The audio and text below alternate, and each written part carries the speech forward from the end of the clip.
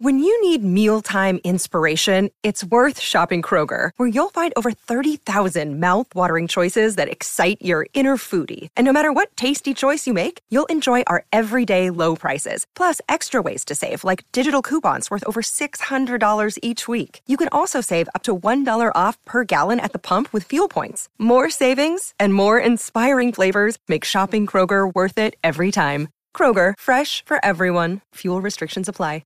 Another day is here, and you're ready for it. What to wear? Check. Breakfast, lunch, and dinner? Check. Planning for what's next and how to save for it? That's where Bank of America can help. For your financial to-dos, Bank of America has experts ready to help get you closer to your goals. Get started at one of our local financial centers or 24/7 in our mobile banking app. Find a location near you at bankofamerica.com/talktous. What would you like the power to do? Mobile banking requires downloading the app and is only available for select devices. Message and data rates may apply. Bank of America N.A., member FDIC.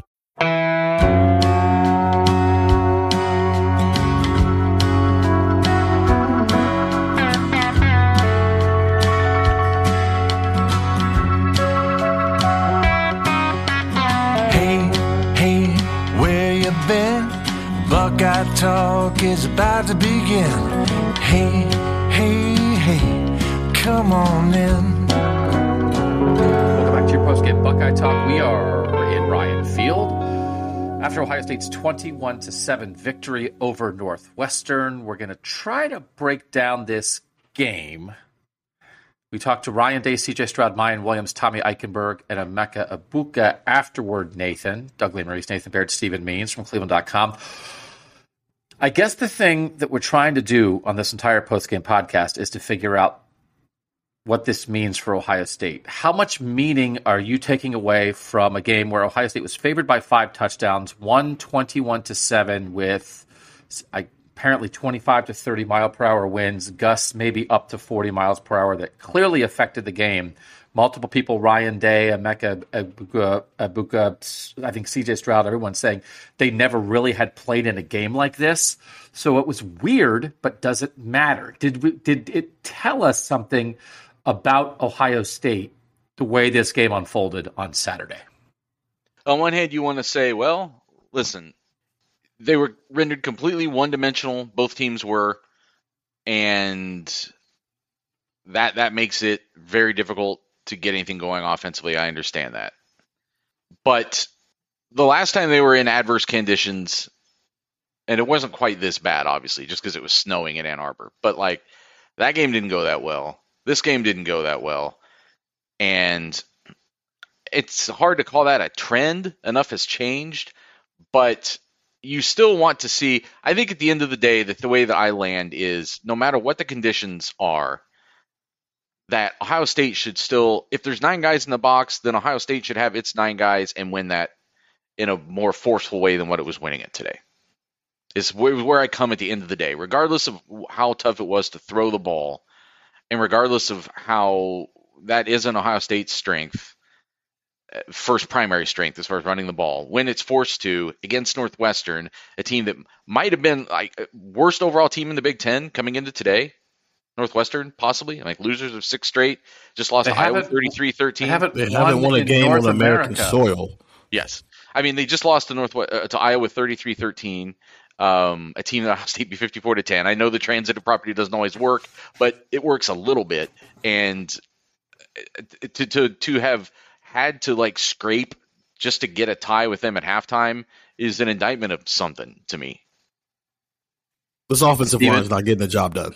It's Mayan Williams was fighting for his life a lot of the time just to get back to the line of scrimmage, and even his touchdown run, that's him. He made that happen because he was making plays with his leg and fighting guys off and breaking guys off and getting there. You take very little from the C.J. Stroud running part of this. It was very obvious at this point that, yes, he was going to have to run the ball eventually today because if not, they were just going to gang up on Mayan Williams all day. So from that standpoint, you learned, okay, when they're in a situation where you absolutely have to have C.J. run, he can, but I don't see them relying on that going. It's no epitome of like, oh, wait, now C.J. Stroud's part of the run game. No, he's not. They want to use him in the pocket. They want to use his arm. And Ryan Day said that much during the press conference when we talked to him after the game. And so it's kudos to the defense for, They got gashed a couple of times, but they only gave up 7 points, so kudos to them.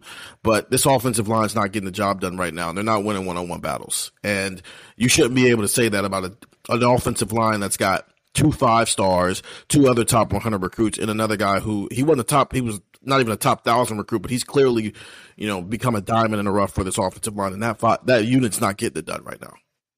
Steven sounds so angry. You've been sagging. You have an edge. You have an edge to yourself. You have an edge in the post-game videos. So I think that's right, though. That kind of what you both are saying is, I think it's fair to expect more from Ohio State, and they have said this. They have made it a focus. They have made it. I was like, oh, man, I don't want to have a toughness conversation for 9 months. But they've been very willing to have a toughness conversation with the way the season unfolded last year. They've been very willing to talk about, hey, passing stats are great, but we're all about wins. They were very excited about the way they won the Notre Dame game by running it late. And so they have made that a priority for themselves. And coming off the Iowa and Penn State games where they averaged 3.5 yards per carry combined in those 2 games, and they were 8.8 yards per attempt passing the ball, and I was like, well, just don't throw it. Just don't run it. Don't run it. It's fine. Like what? What's going to happen? Are you going to play a game with, I don't know what, 40-mile-per-hour wind gusts? What would stop you from throwing? And then it's like, oh, no. Well, it was this. So in that situation, the idea that they kind of couldn't do it, and that Northwestern certainly figured it out quicker. Northwestern figured it out, I think, on its 3rd drive. Ohio State, first 6 drives, 5 punts, stopped on downs. First 6 drives. The game changed on the C.J. Stroud 4th and 1 keeper. Up to that point, including that drive on the 7th drive, that was the 7th drive of the game for the Ohio State offense, Mayan Williams on the first 3 plays of that series had gone 2 yards, 5 yards, 2 yards, so 3 carries for 9 yards total. At that point, Ohio State on the ground had 12 carries for 33 yards total in the game at that point. Mayan Williams had 10 carries for 20 yards. Emeka Egbuka had 1 carry for 6, and CJ had a scramble for 7. 12 for 33 at that point in the game. And they go for it on 4th down, and it's a read, and CJ keeps it and goes around the edge and picks up 16 yards. The next play, CJ scrambles for 6. The next play is Egbuka, a 15-yard jet sweep for a touchdown, Nathan. So until that moment, the CJ keeper changes the game. But until that moment, and they're losing 7-0 because at that point Northwestern has figured out, hey, just snap it to the running back and run. And they were gashing some stuff. Again, Northwestern figured it out first. So let's talk about that 4th and 1 first, how big we think that moment was, Nathan, for the way this game unfolded and what CJ said about that after the game. Yeah, and I know what you were saying because we alluded to this in some of the discussions we had after the game about how the Egbuka touchdown and the Williams touchdown were actually the 2 biggest runs of the game because they put points on the board. And the Williams run too. I mean, he broke some tackles and stuff. I guess maybe we'll talk about those things later. But I had written, and I think I still believe that the actual 2 biggest runs of the game, the biggest run of the game is this 4th and 1 one, I think. Because if they don't convert that, and frankly, it wasn't a guarantee that they were going to convert that. They were 0 of 8 at least to start this game on 3rd down. I know it was at least 0 of 8, and I don't keep track as to when they actually converted their first one. And I will interrupt you here to add to your point briefly. Their 3rd drive had ended because they were stopped on 3rd and 1, Mayan Williams for 0 yards. And their 4th drive had ended because Mayan Williams on 3rd and 1 was stopped for 0, and on 4th and 1 was stopped for 0. Correct. So that was a particular – they were running the ball with the tailback on 3rd and 4th and short and getting nothing.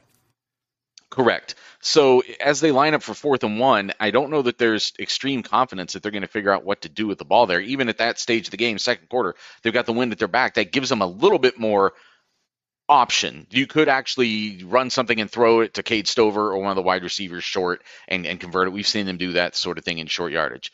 But I thought it was crucial that they found a way to convert that at all because they needed to keep what little momentum they had at that point going. Oh, my God, an entire half of Ohio State football went by with almost like no momentum for the offense. Like, that's really kind of unfathomable, and especially for it to be happening against Northwestern. I don't care what the conditions are, due respect to Pat Fitzgerald's many years of success here.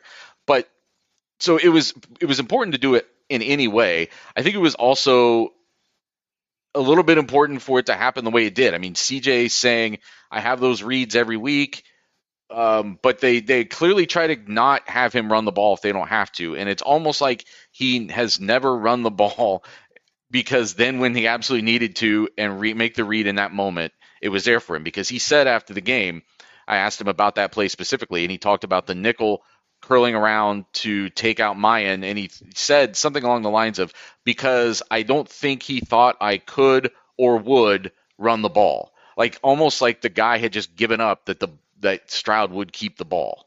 And once he did, and it wasn't just that he converted the 4th and 1. Now it's a 16-yard run, and now Northwestern's back is against the wall a little bit defensively, and Ohio State's able to finish off that drive and capitalize. So I do think it is one of those things. This is one of my philosophies of life, if people want to try to borrow this. Never lie. Never lie. Be a very honest person so that you can really set up the lie that you really need to tell at that point in your life. It's like that guy, that person never lies. I've got like 49 years, never lied. But man, when I do, it's going to be a doozy, and it is going to bail me out. So, Stephen, like it is that. It's sort of what you had said, Stephen. This is one of those, after the Maryland game in 2018, Dwayne Haskins ran it a couple times in tight game, and people got very excited. And it's like, okay, I get it. CJ had that run for 16. He had the run, Nathan, that you're referencing at the end for 44. That's 2 carries for 60 yards. He had 4 other carries for 19 yards. Okay. But part of why it worked in a gotta-have-it, can't throw it game, admittedly, right, is they'd been setting it up for a season and 2/3 that this guy is not particularly good at this and doesn't want to do it. They don't want him to do it. So, So I guess I don't know what to do with that other than, I guess, a 4th and 1 keeper on a zone read might work in the national title game too. But it's not a primary thing, Stephen. So but I think we can acknowledge both things. It's kind of not the thing. It's not what they're going to do. It's not really a sign of things to come. But boy, he hit 2 on Saturday that really mattered. It's the thing because it might be interesting when they play Michigan. I think I even said this to you because he ran like a QB draw, and I was like, it feels like Ohio State's having to pull some stuff out this week that they weren't trying to pull out until the Michigan week. And something like that is a prime example of that because of the reason CJ Stroud gave. People don't think he's going to run, but more importantly, they don't think he can run because he never does it, which is why it worked for Dwayne Haskins against Maryland, but it's also why the first play they ran in 2018 against Michigan was a read option, and Dwayne kept it, and after the game, he's like, yeah, I wanted that play call just to set a tone. Now, granted, he didn't run the rest of the game, so whatever, but maybe down the line, sure, there's a play where it's 4th and 1 or 3rd and 2, and a DN or a linebacker or a blitzing nickel crashes so hard that CJ keeps it. This puts that on film, so maybe the next time that happens, the DN or the linebacker, or the nickel cornerback is a little more hesitant to do that. But for the most part, they're not. CJ Stroud, how many times did he run it today? He ran it 6 times. Six. I would put the over under on him running in a game where you're not including sacks at 2 per game going forward. Yeah. And that might even be a stretch. Yeah, it's like the 4 for 19, other than those 2, that's a big day for him usually. You take out the 16, take out the 44, like 4 for 19, that's a big day. I would actually flip what you said, though, Stephen. I think it's more important that teams didn't think he would than didn't think he could.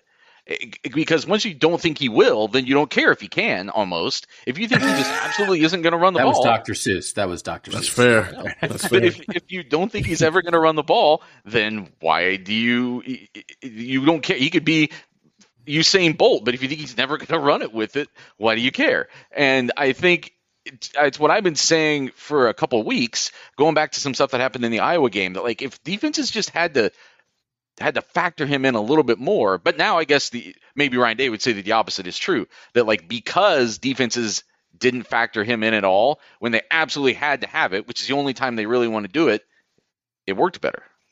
And it's one of those things, like, he ran it effectively. I don't even, like, there was nobody there. Even the 44-yarder, there's nobody there. He had 2 blockers on the edge. He didn't run past anybody, through anybody, around anybody, which is not a criticism, but also I'll just acknowledge the thing. The reason it worked is because He never does it. So then once you do it, whatever. So I think it's not people. Everybody else can have a 90-minute conversation about that. I do want to talk about those early drives, though, when they're 12 for 33 in the first 6.5 drives, 12 carries, 33 yards as a team. Northwestern gave up 35 carries for 221 rushing yards against Duke when they got out physical by Duke, who actually in week 2, turns out Duke is pretty good. That was 6.3 yards per carry for Duke. Against Miami of Ohio's running back ran 21 times for 171 yards. Miami of Ohio. Braylon Allen from Wisconsin ran it 23 times for 135 against Northwestern. Roman Hemby from Maryland ran it 24 times for 179 yards against Northwestern. It's like lead backs, right? Caleb Joseph for Iowa last week ran it 13 times for 93 yards. They were 109th in the nation, Nathan, coming into this game in the rushing yards per game allowed. So a large chunk of the reason that the previous 2 weeks that I sort of excused the Ohio State run game was like, well, Iowa's pretty good at stopping the run. Penn State's pretty good at stopping the run. Northwestern's not good at anything, really, honestly. No. And Ohio State, even with 9 guys in the box, we've already covered that, and we'll go back and watch it again. But I did not feel like all the tackles were being made by unblocked guys. I did not feel like all the tackles were being made like, well, there's a safety in the hole, and what are you supposed to do? I felt like they were like guys were getting pushed back. I felt like, as you said, Stephen, Ohio State offensive linemen were not winning one-on-one matchups. There were not holes there, it felt like. And this is a defense, Northwestern's defense has given that up all year. So to me, even if you know Ohio State's going to do it, Ohio State should be able to do it. Now, one of the things we have to talk about is we kind of wondered all week, like, is Mayan Williams going to play? Mayan Williams after the game was like, a minor injury, I'm fine. TreVeyon Henderson didn't play, didn't even make the trip. That wasn't particularly on our radar, Nathan, coming into this game, that TreVeyon Henderson would not be playing here on Saturday, and we'll get an answer to that next on Buckeye Talk. Hey, it's Kaylee Cuoco for Priceline. Ready to go to your happy place for a happy price? Well, why didn't you say so? Just download the Priceline app right now and save up to 60% on hotels. So whether it's Cousin Kevin's Kazoo Concert in Kansas City, go Kevin, or Becky's Bachelorette Bash in Bermuda, you never have to miss a trip ever again. So download the Priceline app today. Your savings are waiting. Go to your happy place for a happy price. Go to your happy price, Priceline. Doug, Nathan, and Stephen back. So, Nathan, as we try to evaluate this run game, let's talk about that first. What are we to make of Dallin Hayden didn't play, Chip Trayanum didn't play? They're backs 2 and 3 right now in a world where TreVeyon Henderson's not in Evanston. It was all Mayan Williams. TreVeyon Henderson missed some holes last week. I do think we probably all agree this offense operates at its best when they are both playing. But there have been a lot of games, for whatever reason, well, just weird health reasons for both of them. But there have been a lot of games this year where they have not had both. So how do you think Mayan Williams having to do it by himself factored in to the lack of early success in the run game? Is that a big part of it? Not a big part of it. Yeah, I'm inclined to say it's not a big part of it. So they had the game against Wisconsin where they both ran for over 100 yards. And I think there's been 5 games since then, 5 games since then, and only one of those games has both of them been healthy through the whole game. Or because there's other games where one of them just didn't play at all, and one or the other. And that was the Iowa game, was when they were both still healthy and Iowa pretty much stifled them. But we've seen other instances where, not having TreVeyon Henderson didn't prevent Mayan Williams from running for 5 touchdowns and a bunch of yards against Rutgers, which is a similar caliber team, obviously, to what Northwestern is.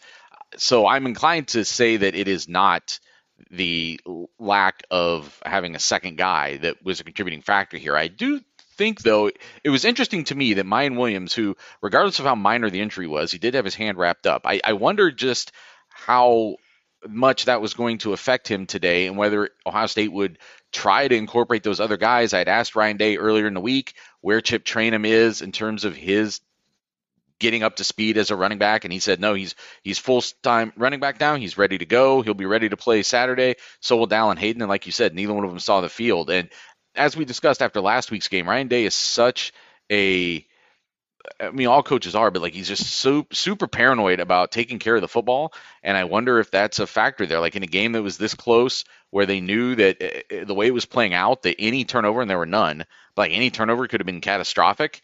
That maybe it was just a ball security thing, that they didn't think that the problems were necessarily Mayan's problems with the run game, and that you're better off trusting him than putting in a true freshman or a guy who's only been working out a running back full time for the last couple of weeks. And there was only 61 plays, and I understand Mayan Williams got the ball 26 times because they started running the ball a lot, but a lot of those runs came, especially late when they were trying to put the game away, but there weren't a ton of plays to go around. So to that point, it's when there's not a ton of plays to go around, you're probably not going that deep, especially at that position where maybe ball security might be an issue. When one guy's a true freshman and the other guy's been back at playing running back for 2 weeks now. What did you think, Steven? Did you think if Travion was here and healthy that it would they have run it better? If they were back going alternating series with those two? No. Oddly enough, I think the running back that needed to be available the last 2 weeks was the running back who was available, because Travion Henderson is the home run hitting back of the two.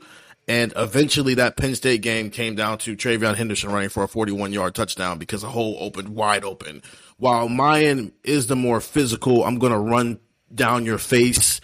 You know, you might get me in the backfield, but I'm still going to get back to the line of scrimmage back. And they needed that today, and that was shown in his touchdown run as well. So, no, I think, of course, they'd love to have both of them. But if you're only going to have one, the right one was available for both games, oddly enough. So I broke down the run game into early, middle, and late for Ohio State on Saturday. Early was everything before the 4th and 1 CJ keep. And again, at that point, they were 12 carries for 33 as a team. Mayan was 10 for 20. Late was the last two drives, which includes the CJ 44-yard run, which set up the final touchdown, and then also their last possession, which was just Mayan getting 40-yard chunks to sort of run out the clock. That was the last two drives. It was Mayan 9 for 37. Team overall 11 for 84. Because you throw in a 44-yarder there from CJ, right? And I'm not dismissing that because they needed that last touchdown to put it away. But it was put away time, not game winning time necessarily. So, but the middle, everything in between that, after the 4th and 1 included, and after, and everything before the last two drives. Mayan 7 for 54. Which that's making some money. The team, 11 for 94 on the ground. And I do think as much as like it didn't work, and it didn't, Mayan Williams' third quarter touchdown run was like one of the best football plays of the season for Ohio State. They did nothing on their first 6 drives. Their 7th drive, which turned out to be their last of the first half, was a touchdown. And then their 8th drive was their first of the second half, and they scored a touchdown. Because on third down, I think it was third down, Mayan Williams just ran forward, got like 3 yards, hit a guy like he was a bull hitting a matador, bounced outside, and then just got 20 more yards and got to the end zone, Nathan, all by himself. So all those things, that's the thing. It's like, I don't think Ohio State really ever found anything that worked, but CJ made a nice pull on 4th and 1. Hey, you get a block at the end, he gets a 44-yard run. And Mayan Williams had I thought extraordinary, given the circumstances of the game, Nathan. I thought the 27-yard touchdown run was extraordinary. And if you think it's 7-7 at that point, that's what put them ahead for the first time all game. Because the guy just ran forward, plowed a dude, and kept going. And so that moment, and it's one of those things, I've believed it. I've really believed Ohio State the previous 2 weeks against Iowa and Penn State was working stuff out. We're working it out. We're figuring it out. You're figuring it out. That's not figuring. I didn't think that was like, oh, don't worry. Mayan will run a guy over. It wasn't anything that they did. It was just in that moment, Mayan Williams refused to be tackled. It was huge. I don't want to call it lucky because he also does that. But think about the game without that. Think about the game if he doesn't do that by himself right there. And I don't think that you necessarily could count on that given the way the first half unfolded. So what a moment. All credit to Mayan Williams. But I didn't think Ohio State did much of anything to create that. It kind of just happened. So, I mean, Steven brings up the TreVeyon Henderson touchdown run from last week. I mean, in both games, I think you saw an example of what these backs can do best. Like, TreVeyon Henderson taking that lane and turning it into a breakaway touchdown, and Mayan Williams, keeping himself alive until he could get outside and make that something. Like, both of those are like almost the example of what those guys can do best. It's just been inconsistent. And you've seen great plays blocked out by this offensive line over the past couple weeks, but it's been inconsistent. They've had other instances where they're just getting blown up.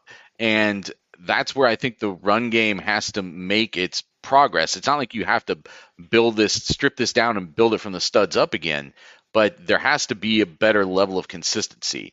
And that's what it came down to me today. Going back to what you said earlier about it's okay to look at this game despite the conditions and say that Ohio State should be better and should impose itself more in games like this, because at the end they should have that talent advantage. They had, what they have on the field with Mayan Williams and TreVeyon Henderson and this offensive line is better than what Northwestern is counting with, no matter what the numbers are.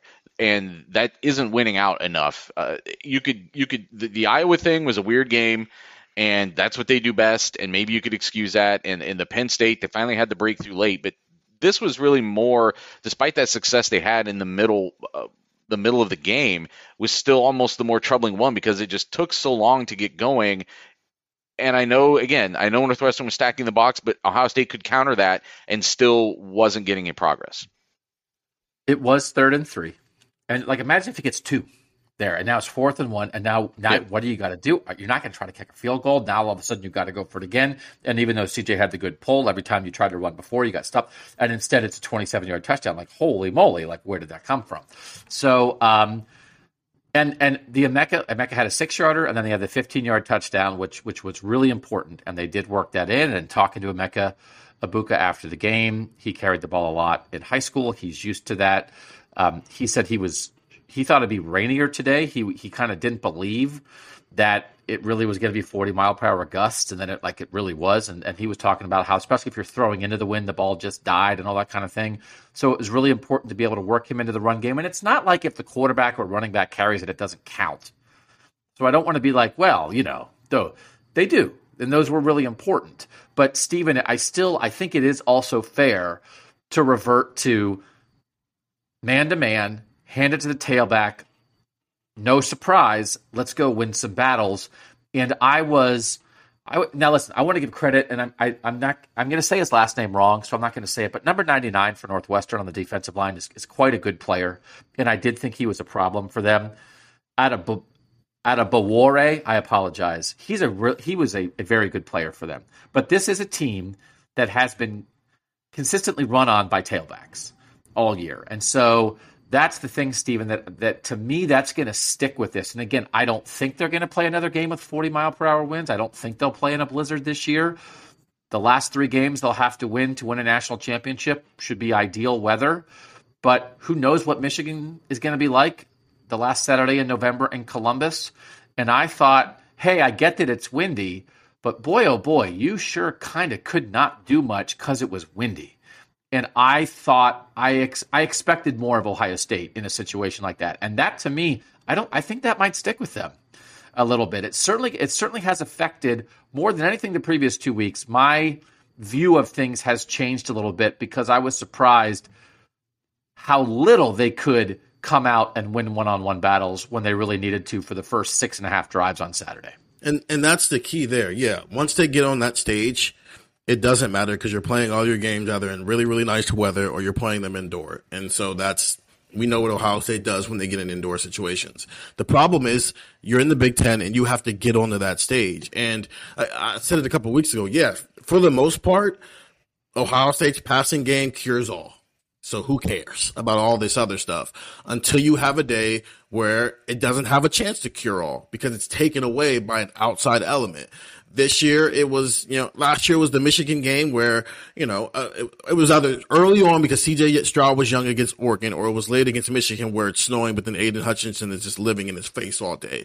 This year so far, it's been Chicago, Windy City shows up to play, and so you literally cannot throw the ball. We don't know what the weather's going to look like that last week in November. So What if you are in a situation like that again, where it is snowing in Columbus, and all of a sudden you can't throw the ball the way you want to throw the ball? Michigan actually does have they don't have an Aiden Hutchinson, but they got a pretty decent defensive line as well. So what if all that happens again, and so now you can't throw the ball? And we're not talking about the creative stuff of getting Emeka Egbuka the ball on the perimeter, or when they're tackle eligible or doing the jumbo packages. We're talking about what Justin Fry said the first time we talked to him. It's 3rd and 2. Everybody knows you're running the ball. Can you convert it? And there have been way too many times the last 2 weeks, 3 weeks really, where they haven't converted those opportunities. It has been. We ended up talking a lot in the offseason about 3rd and 2, right? And it feels like a lot of them have come up. There actually have been, we were like, oh, what's their play on 3rd and 2? And their play seems to be like, I don't know, try to run it, have it not work. Run it. What happened? Oh, it didn't work. We're in the 9th game, and we're still having that conversation. It's a little hard to wrap your head around to some degree. So I think in my 18 seasons covering Ohio State, this is the 3rd time Wind has done something like this. You guys remember 2011, that crazy year at Illinois, Braxton Miller was 1 for 4. They completed 1 pass the whole game. But in that game, I think Dan Herron had a big rushing game. Braxton ran it pretty decent. It's just it's a different animal. 2016 at Michigan State, you can't really throw it, but they did run it on the ground. Mike Weber was over 100 yards that game. JT Barrett ran it 20 times.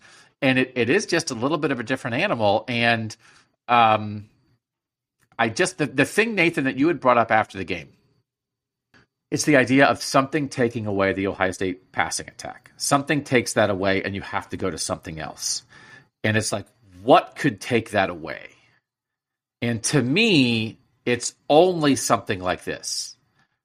What do you think could take it away? How likely do you think it is that between now and the end of Ohio State's season, whenever that is, that there may be another day where the passing game gets taken away by something? Well, it's certainly difficult to imagine them being rendered one-dimensional by something other than this. I don't know that I think anything could do that. I don't think there's a defense out there that can render them one-dimensional, at least by taking away the pass. I suppose it could happen the other way, but I don't think of a defense out there, Georgia, Clemson, whatever, is going to be so good either from a pressure creation standpoint or a coverage standpoint or combination thereof that Ohio State feels like it just cannot throw the ball. But I think it's worth asking if there's a defense out there that can interrupt that enough that then it heightens the importance of being able to run the ball. You know what I'm saying? It then makes them have to be more efficient at running the ball than they've been the last 3 weeks in order to win. I think that is definitely on the table. You have a game against Georgia, which is shutting down Tennessee right now as we record this. You've got a front like Clemson's that can get after it. Although Ohio State has pass protected well for the most part, despite what's going on with the run game. But you know what I'm saying? If you get into a situation where now CJ Stroud and the whole passing game is left just adequate, then now being inadequate at the run leaves you very vulnerable. Especially with what all those teams can still do offensively, although Clemson probably doesn't belong in that conversation. So I do think that, but we're jumping ahead. I should be talking about Michigan. Not Clemson and Georgia. Well, it is, and Michigan is a conversation because, as we were saying, the last 3 games, weather won't be a factor. If you get some goofy weather, and that's basically what I said they failed the Michigan test, is what my post-game column was. And I said, against Georgia last year, Michigan failed the Ohio State test, which is hey, if you're playing Georgia, you got to be able to throw it. And Michigan couldn't throw it well enough. They didn't score a touchdown until the final 5 minutes when the game was over, and the result of not being able to throw was you can't compete. So the result of not being able to run today was this was a problem. And I do think it is fair to do this kind of thing. If they had played Michigan today, they would have lost. It's not even a conversation. So if there are 40-mile-per-hour gusts for the Ohio State-Michigan game, they're going to lose. So do I think there will be 40-mile-per-hour gusts? No. So if there aren't 40-mile-per-hour gusts, then I think Ohio State's in pretty good shape. So to me, the 2 things that could happen here to shut down their passing offense are, one's an extreme weather condition like this, extreme rain, extreme snow, extreme wind, which again is unusual. And the other is CJ Stroud's abducted by aliens. And so, like, that conversation, I'm like, well, do you have enough? Like, hey, lots of teams that wind up in a situation where you've got to try to win with your backup quarterback. Now, this leads me to believe, like, I don't know, I'd have some questions about that. And that's not doubting Kyle McCord. It's like, well, hey, if your backup quarterback is in, you're probably going to have to lean on the run game a little bit more. And this is not a primary run game. It's like a complementary run game. Talking about complementary football, it is not a primary run game. Because if Michigan had to do this today, Michigan would be like, oh, no, there's 9 guys in the box. That's cool. We'll just block everybody, and Blake Corum will make somebody miss, and it'll be over. And again, if you are an Ohio State fan, you should not want to trade the Ohio State offense for the Michigan offense. I think you should take the Michigan offense first, because you saw what happened when the Michigan offense got to Georgia last year. But there are moments, and so this was a moment, because the thing of it is, Stephen, like, I kind of didn't believe it. I think that's what I came to the conclusion of, like, okay, well, like, Iowa's pretty good, Penn State's pretty good, but, like, I mean, I don't know. And then, like, I think I'm repeating myself, Stephen, but, like, I'm pretty shocked, actually. Like, for their first 12 carries to go for 33 yards and to be tied with Northwestern at the half, like, I don't care how windy it is. Like, I am shocked by that, because Northwestern is not good, and there's something specific I want to get to about that, but, like, are you shocked by this, Stephen, or are you more like, well, you kind of saw it coming? Because I think some people would say, well, I saw this coming. I'm shocked that the run game is this bad. I guess, listen, weather is weather, right? I don't do that for a living, but there are people who predict the weather, but there's only so much you can predict with the weather. When you see this team for 2 straight weeks in a row struggle to run the ball, but eventually the passing game goes, it's okay, because we just started throwing 40-yard bombs and there was nothing a defense could do about that. It's very easy to just assume that that's going to happen every single week. And even with me saying that, I don't know, I'm still a little edgy about it. I wasn't saying that because I knew that they were going to go up to Evanston, Illinois, and it was going to be 40-mile-per-hour winds and they weren't going to be able to throw the ball at all. But I thought that today, because Northwestern is second to last in run game defense, that this would be a good game for Ohio State to establish its run game and to be able to move the ball a little bit, regardless of what was going on with the weather and any of that stuff. And that didn't happen. I was shocked that a clearly more talented team didn't look like a clearly more talented team for basically 60 minutes. And I think maybe the whole entire conversation about, like, Ohio State establishing its run game should be stopped, because, yes, like, so is this going to lead us, like, Nathan? Are we going to be like, well, they didn't run it against Northwestern, they better go out against Indiana and establish the run? It's like, what are we, like, how much do you have to not establish the run to end the conversation about whether you're going to establish the run or not? Or are they going to come back next week and be like, no, we're going to do that?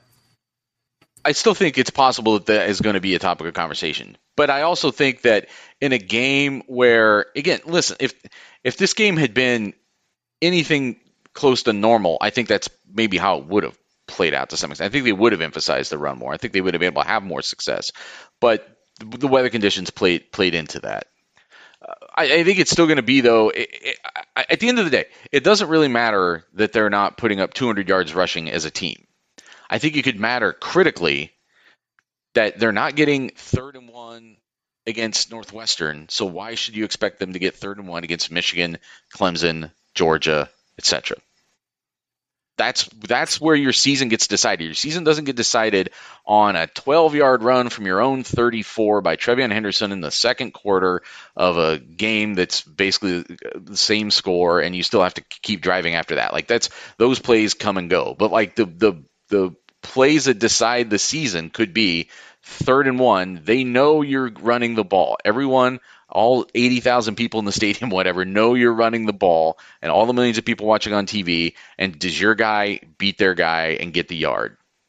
That's where it's coming down to right now, and they're not passing that test often enough. They're passing it sometimes. So we can't – they obviously had some crucial wins in those situations the last couple of weeks. I just don't think it's happening often enough to be considered successful at the caliber that they're going to have to play at, like with the stakes that are going to be on the line the next time that 3rd and 1 comes up. 4-15 on 3rd down for Ohio State, 2 of 4 on 4th down. Northwestern was 9 of 20 on 3rd down, which is actually pretty good, but 0 for 4 on 4th down, which was really critical. And so there's a couple more things we want to talk about next on Buckeye Talk. right, so one thing I want to mention is I hope you put your kid through college on the under 55.5. I did say in the pregame show, this is it. The under is your bet. This is the bet to make, the under, and it went way, way, way under.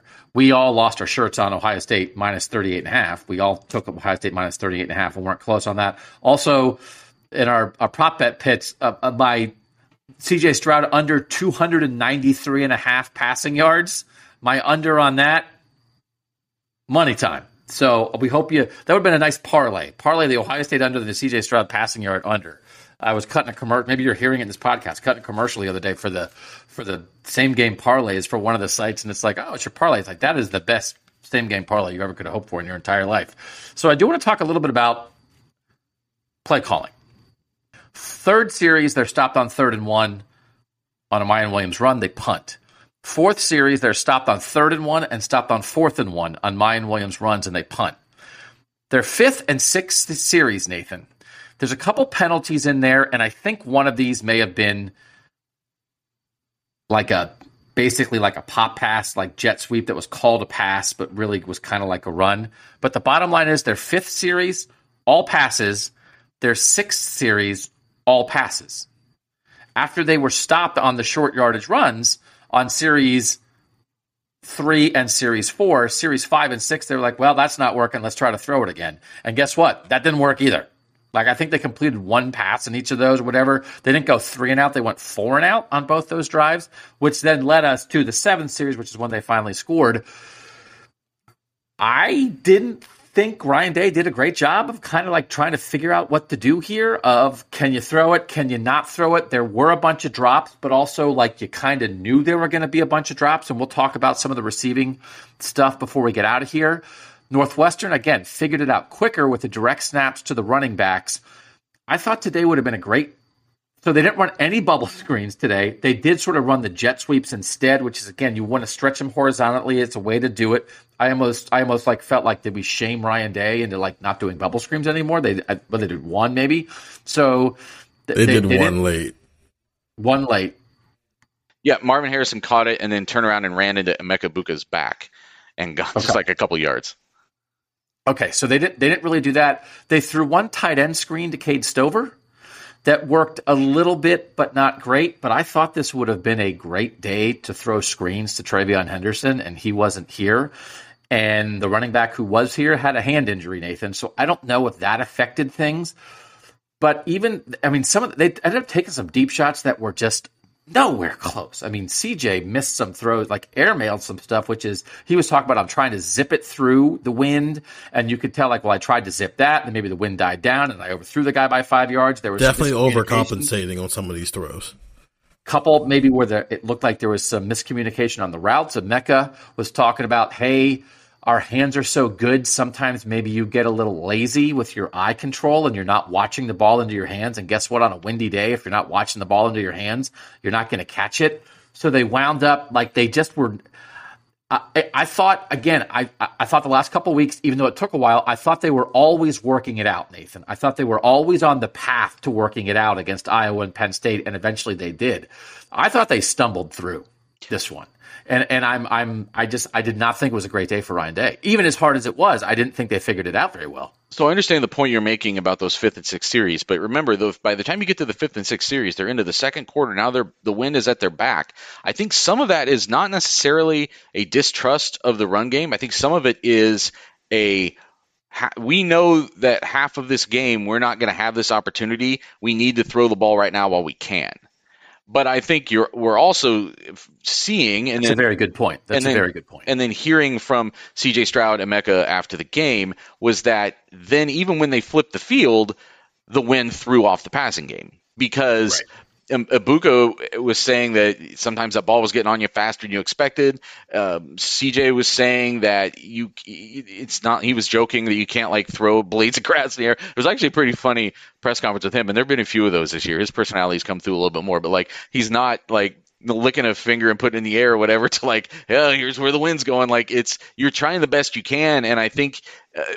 I think that muscle memory is probably hard to go back and forth in the middle of a game. So the pass game was always thrown off, and there were also, though, some miscommunications on like a couple of passes where he threw a ball downfield where a guy was supposed to be and he wasn't. There's two that really come to my head. One was a downfield look kind of up the seam that I think was for Fleming. Might have been Ibuka. And then there was another one. The one the Fleming, I think the wind kind of took that one as well. I think it sailed on him a little bit maybe. And then there was another one that was to either Fleming or Harrison off to the side where there was just nobody there. Like somebody just didn't run the route. They were completely not on the right.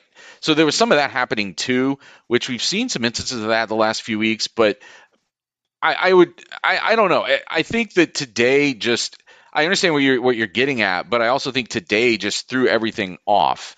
And once they knew that they were, because again, once that first quarter happens, and they even said this, like for the third quarter, it was Northwestern's decision. They had deferred. They were going to get the ball. So Ohio State took the wind to start the third quarter rather than take it for the fourth quarter, which I guess they would have had, right? They would have had the option to decide which end they wanted to defend at that point. And you would think maybe naturally, like, well, we want the wind at our back in the fourth quarter in case we absolutely have to go kick a field goal, absolutely have to make a drive. He said they took it for the third because they felt like they had to go out and win the third quarter.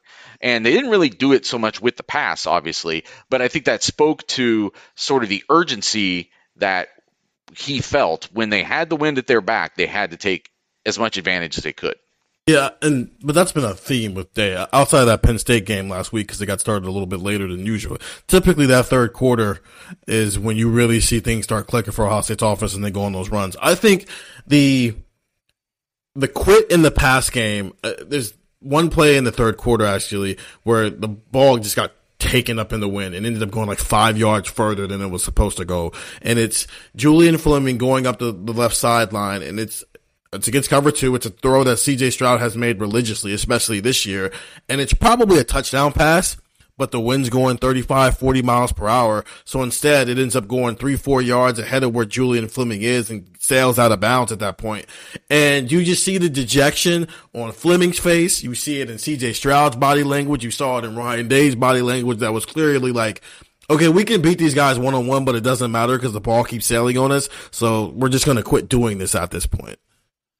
I thought there was also some decent defensive scheming and coverage by Northwestern in this game. I distinctly remember this, looking at the numbers, and at one point in this game, Marvin Harrison Jr. had 1 target, and Emeka Ibuka had 1 target, and Julian Fleming had 7 targets. And they all had 1 reception, I think, but Julian Fleming had 7 of the 9 targets among the receivers, which isn't like the disparity is never that lopsided. And some of that, I think, was how that keeping the safeties high and giving extra coverage to those guys and sort of forcing Stroud to look for Julian as much as he did early. Marvin Harrison, 5 catches for 51. Everybody else, 5 catches for 25. 10 completions for 76 passing yards. Marvin Harrison Jr., 5 catches on 8 targets.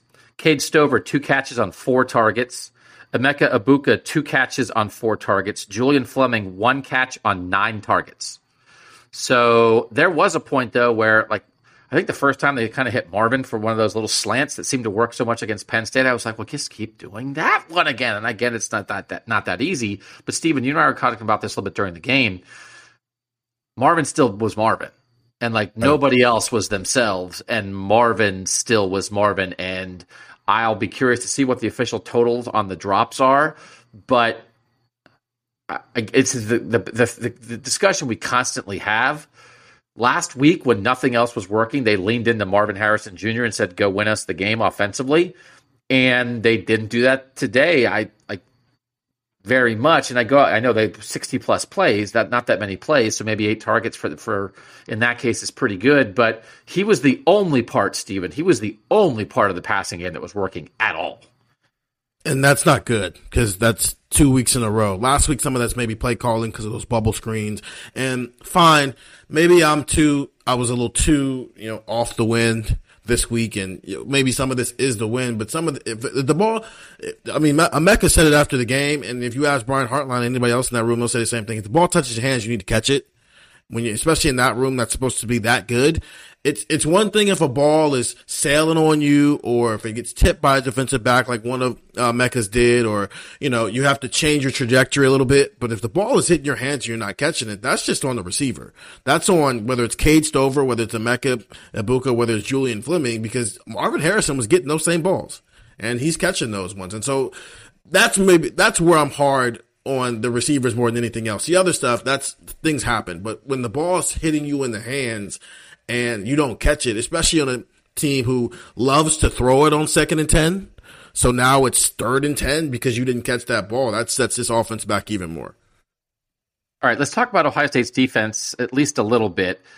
Just very similar totals in this game. Total yards, Northwestern 285, Ohio State 283.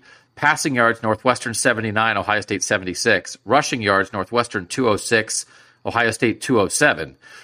Northwestern did run more plays. Northwestern ran 76 plays to 61 for Ohio State. So then Northwestern 3.8 yards per play, Ohio State 4.6 yards per play.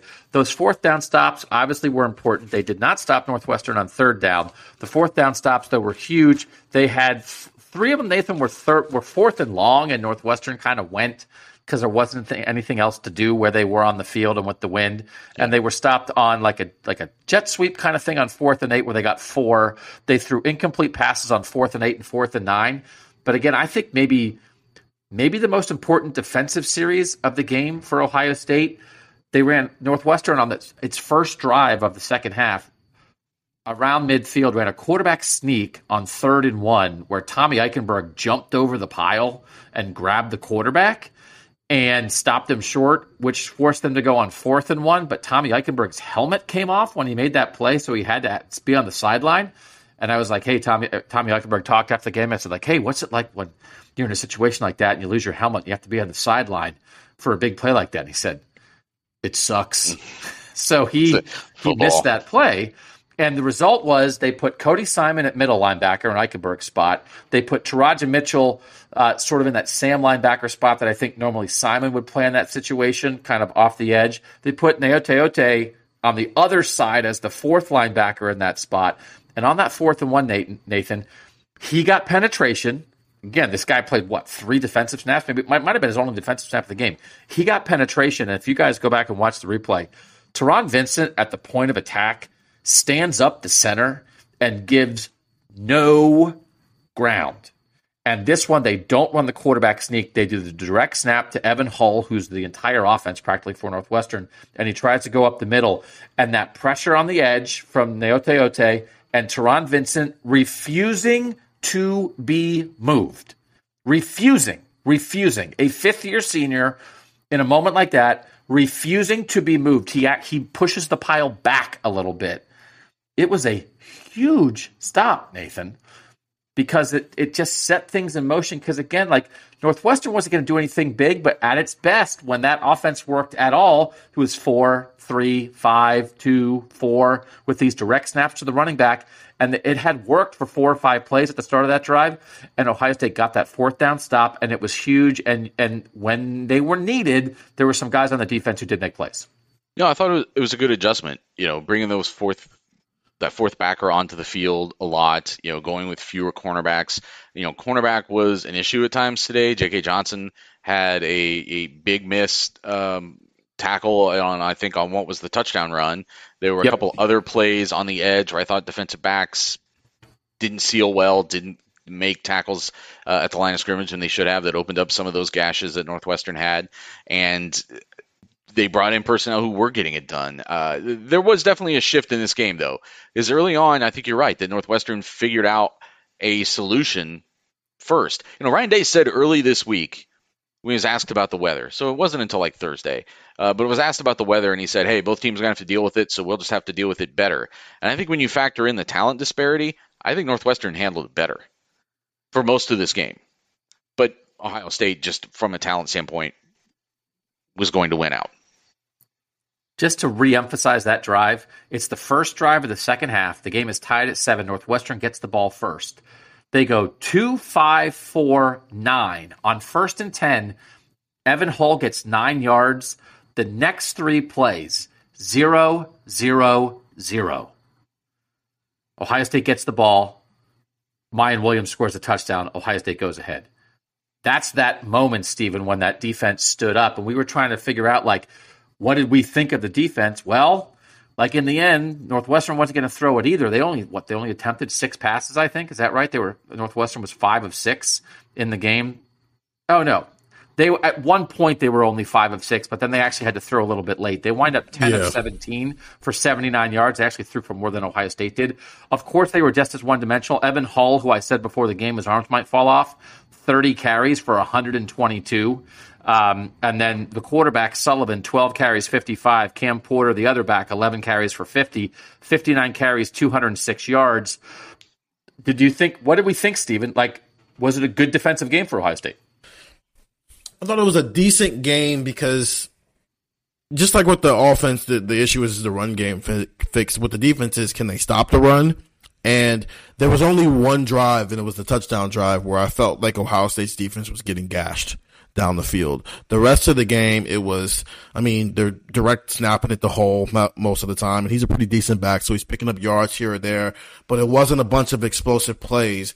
And in the moments where Ohio State's defense needed to get stops, like I think a key moment was they called a timeout, and I don't know if it was another timeout on top of that, but it got to the point where both teams, it started raining a little bit, and both teams are trying to hype up their side of the stadium to get people hyped, and then they come up and get a stop. They got to stop in the moments when Ohio State needed to get a stop, while you knew you were going to give up a couple of yards as well. So outside of that touchdown drive, I thought it was a decent day, given the fact that it seems like they fixed the ability to stop the run, and we just weren't going to find out whether these corners are good or not this week because Northwestern doesn't.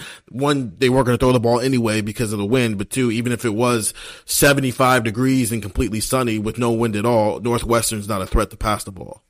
That was a memorable sequence where the storm was coming. They had announced to us, like, hey, this storm is like imminently going to arrive, and both teams were calling timeouts down on the field. It was late in the first half, and a very sparse crowd here today, actually, but a big contingent of Ohio State fans within that crowd. And there were definitely Ohio State players, lifting their arms and imploring the crowd into that moment.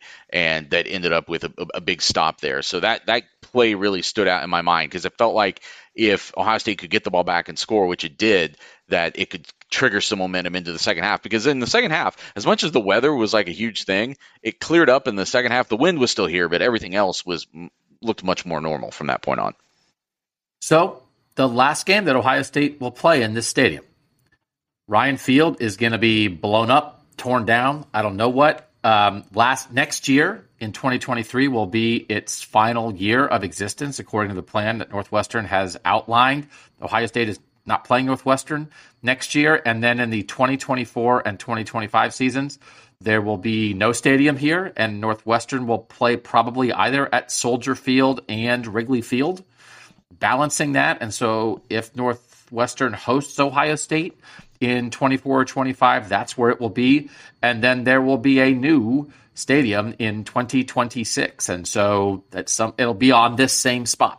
So they're tearing, it's like the whole discussion we've had around Ohio Stadium. Hey, what do? You got to tear a stadium down? And they're going to do it here. They're going to tear it down and build the new one in the same spot. And that new rendering is going to be smaller. And it's not going to be a dome, but they describe it like every seat's going to be covered. It's almost going to have I think it's going to have like a dome feel, but a hole in the roof. And I did think in the end, I don't think you will play a game like this on Northwestern's campus, at least, ever again. Because this stadium, Ryan Field, and we're all sitting here in the press box looking out at it, it's so low. The bowl is so low. I mean, the end of the end zone, it's like 25 rows. So the wind, there's nothing blocking the wind. And the next time Ohio State plays in Evanston on a campus, it's going to be completely different. So it allows this to happen. So you're never going to have a 40-mile-per-hour wind gust, I think, ever again, but you certainly had them. It certainly seemed that way on Saturday. So we will try to continue to analyze what this means. We'll see you guys on the Monday podcast. We'll be talking with Ryan Day and players and coaches on Tuesday and Wednesday next week. Ohio State hosts Indiana. Next Saturday, we would invite you guys to read cleveland.com/OSU and, of course, try the texts at 614-350-3315. For now, Ohio State beats Northwestern 21-7. For Nathan Baird and for Stephen Means, I'm Doug Lesmerises, and that was Buckeye Talk.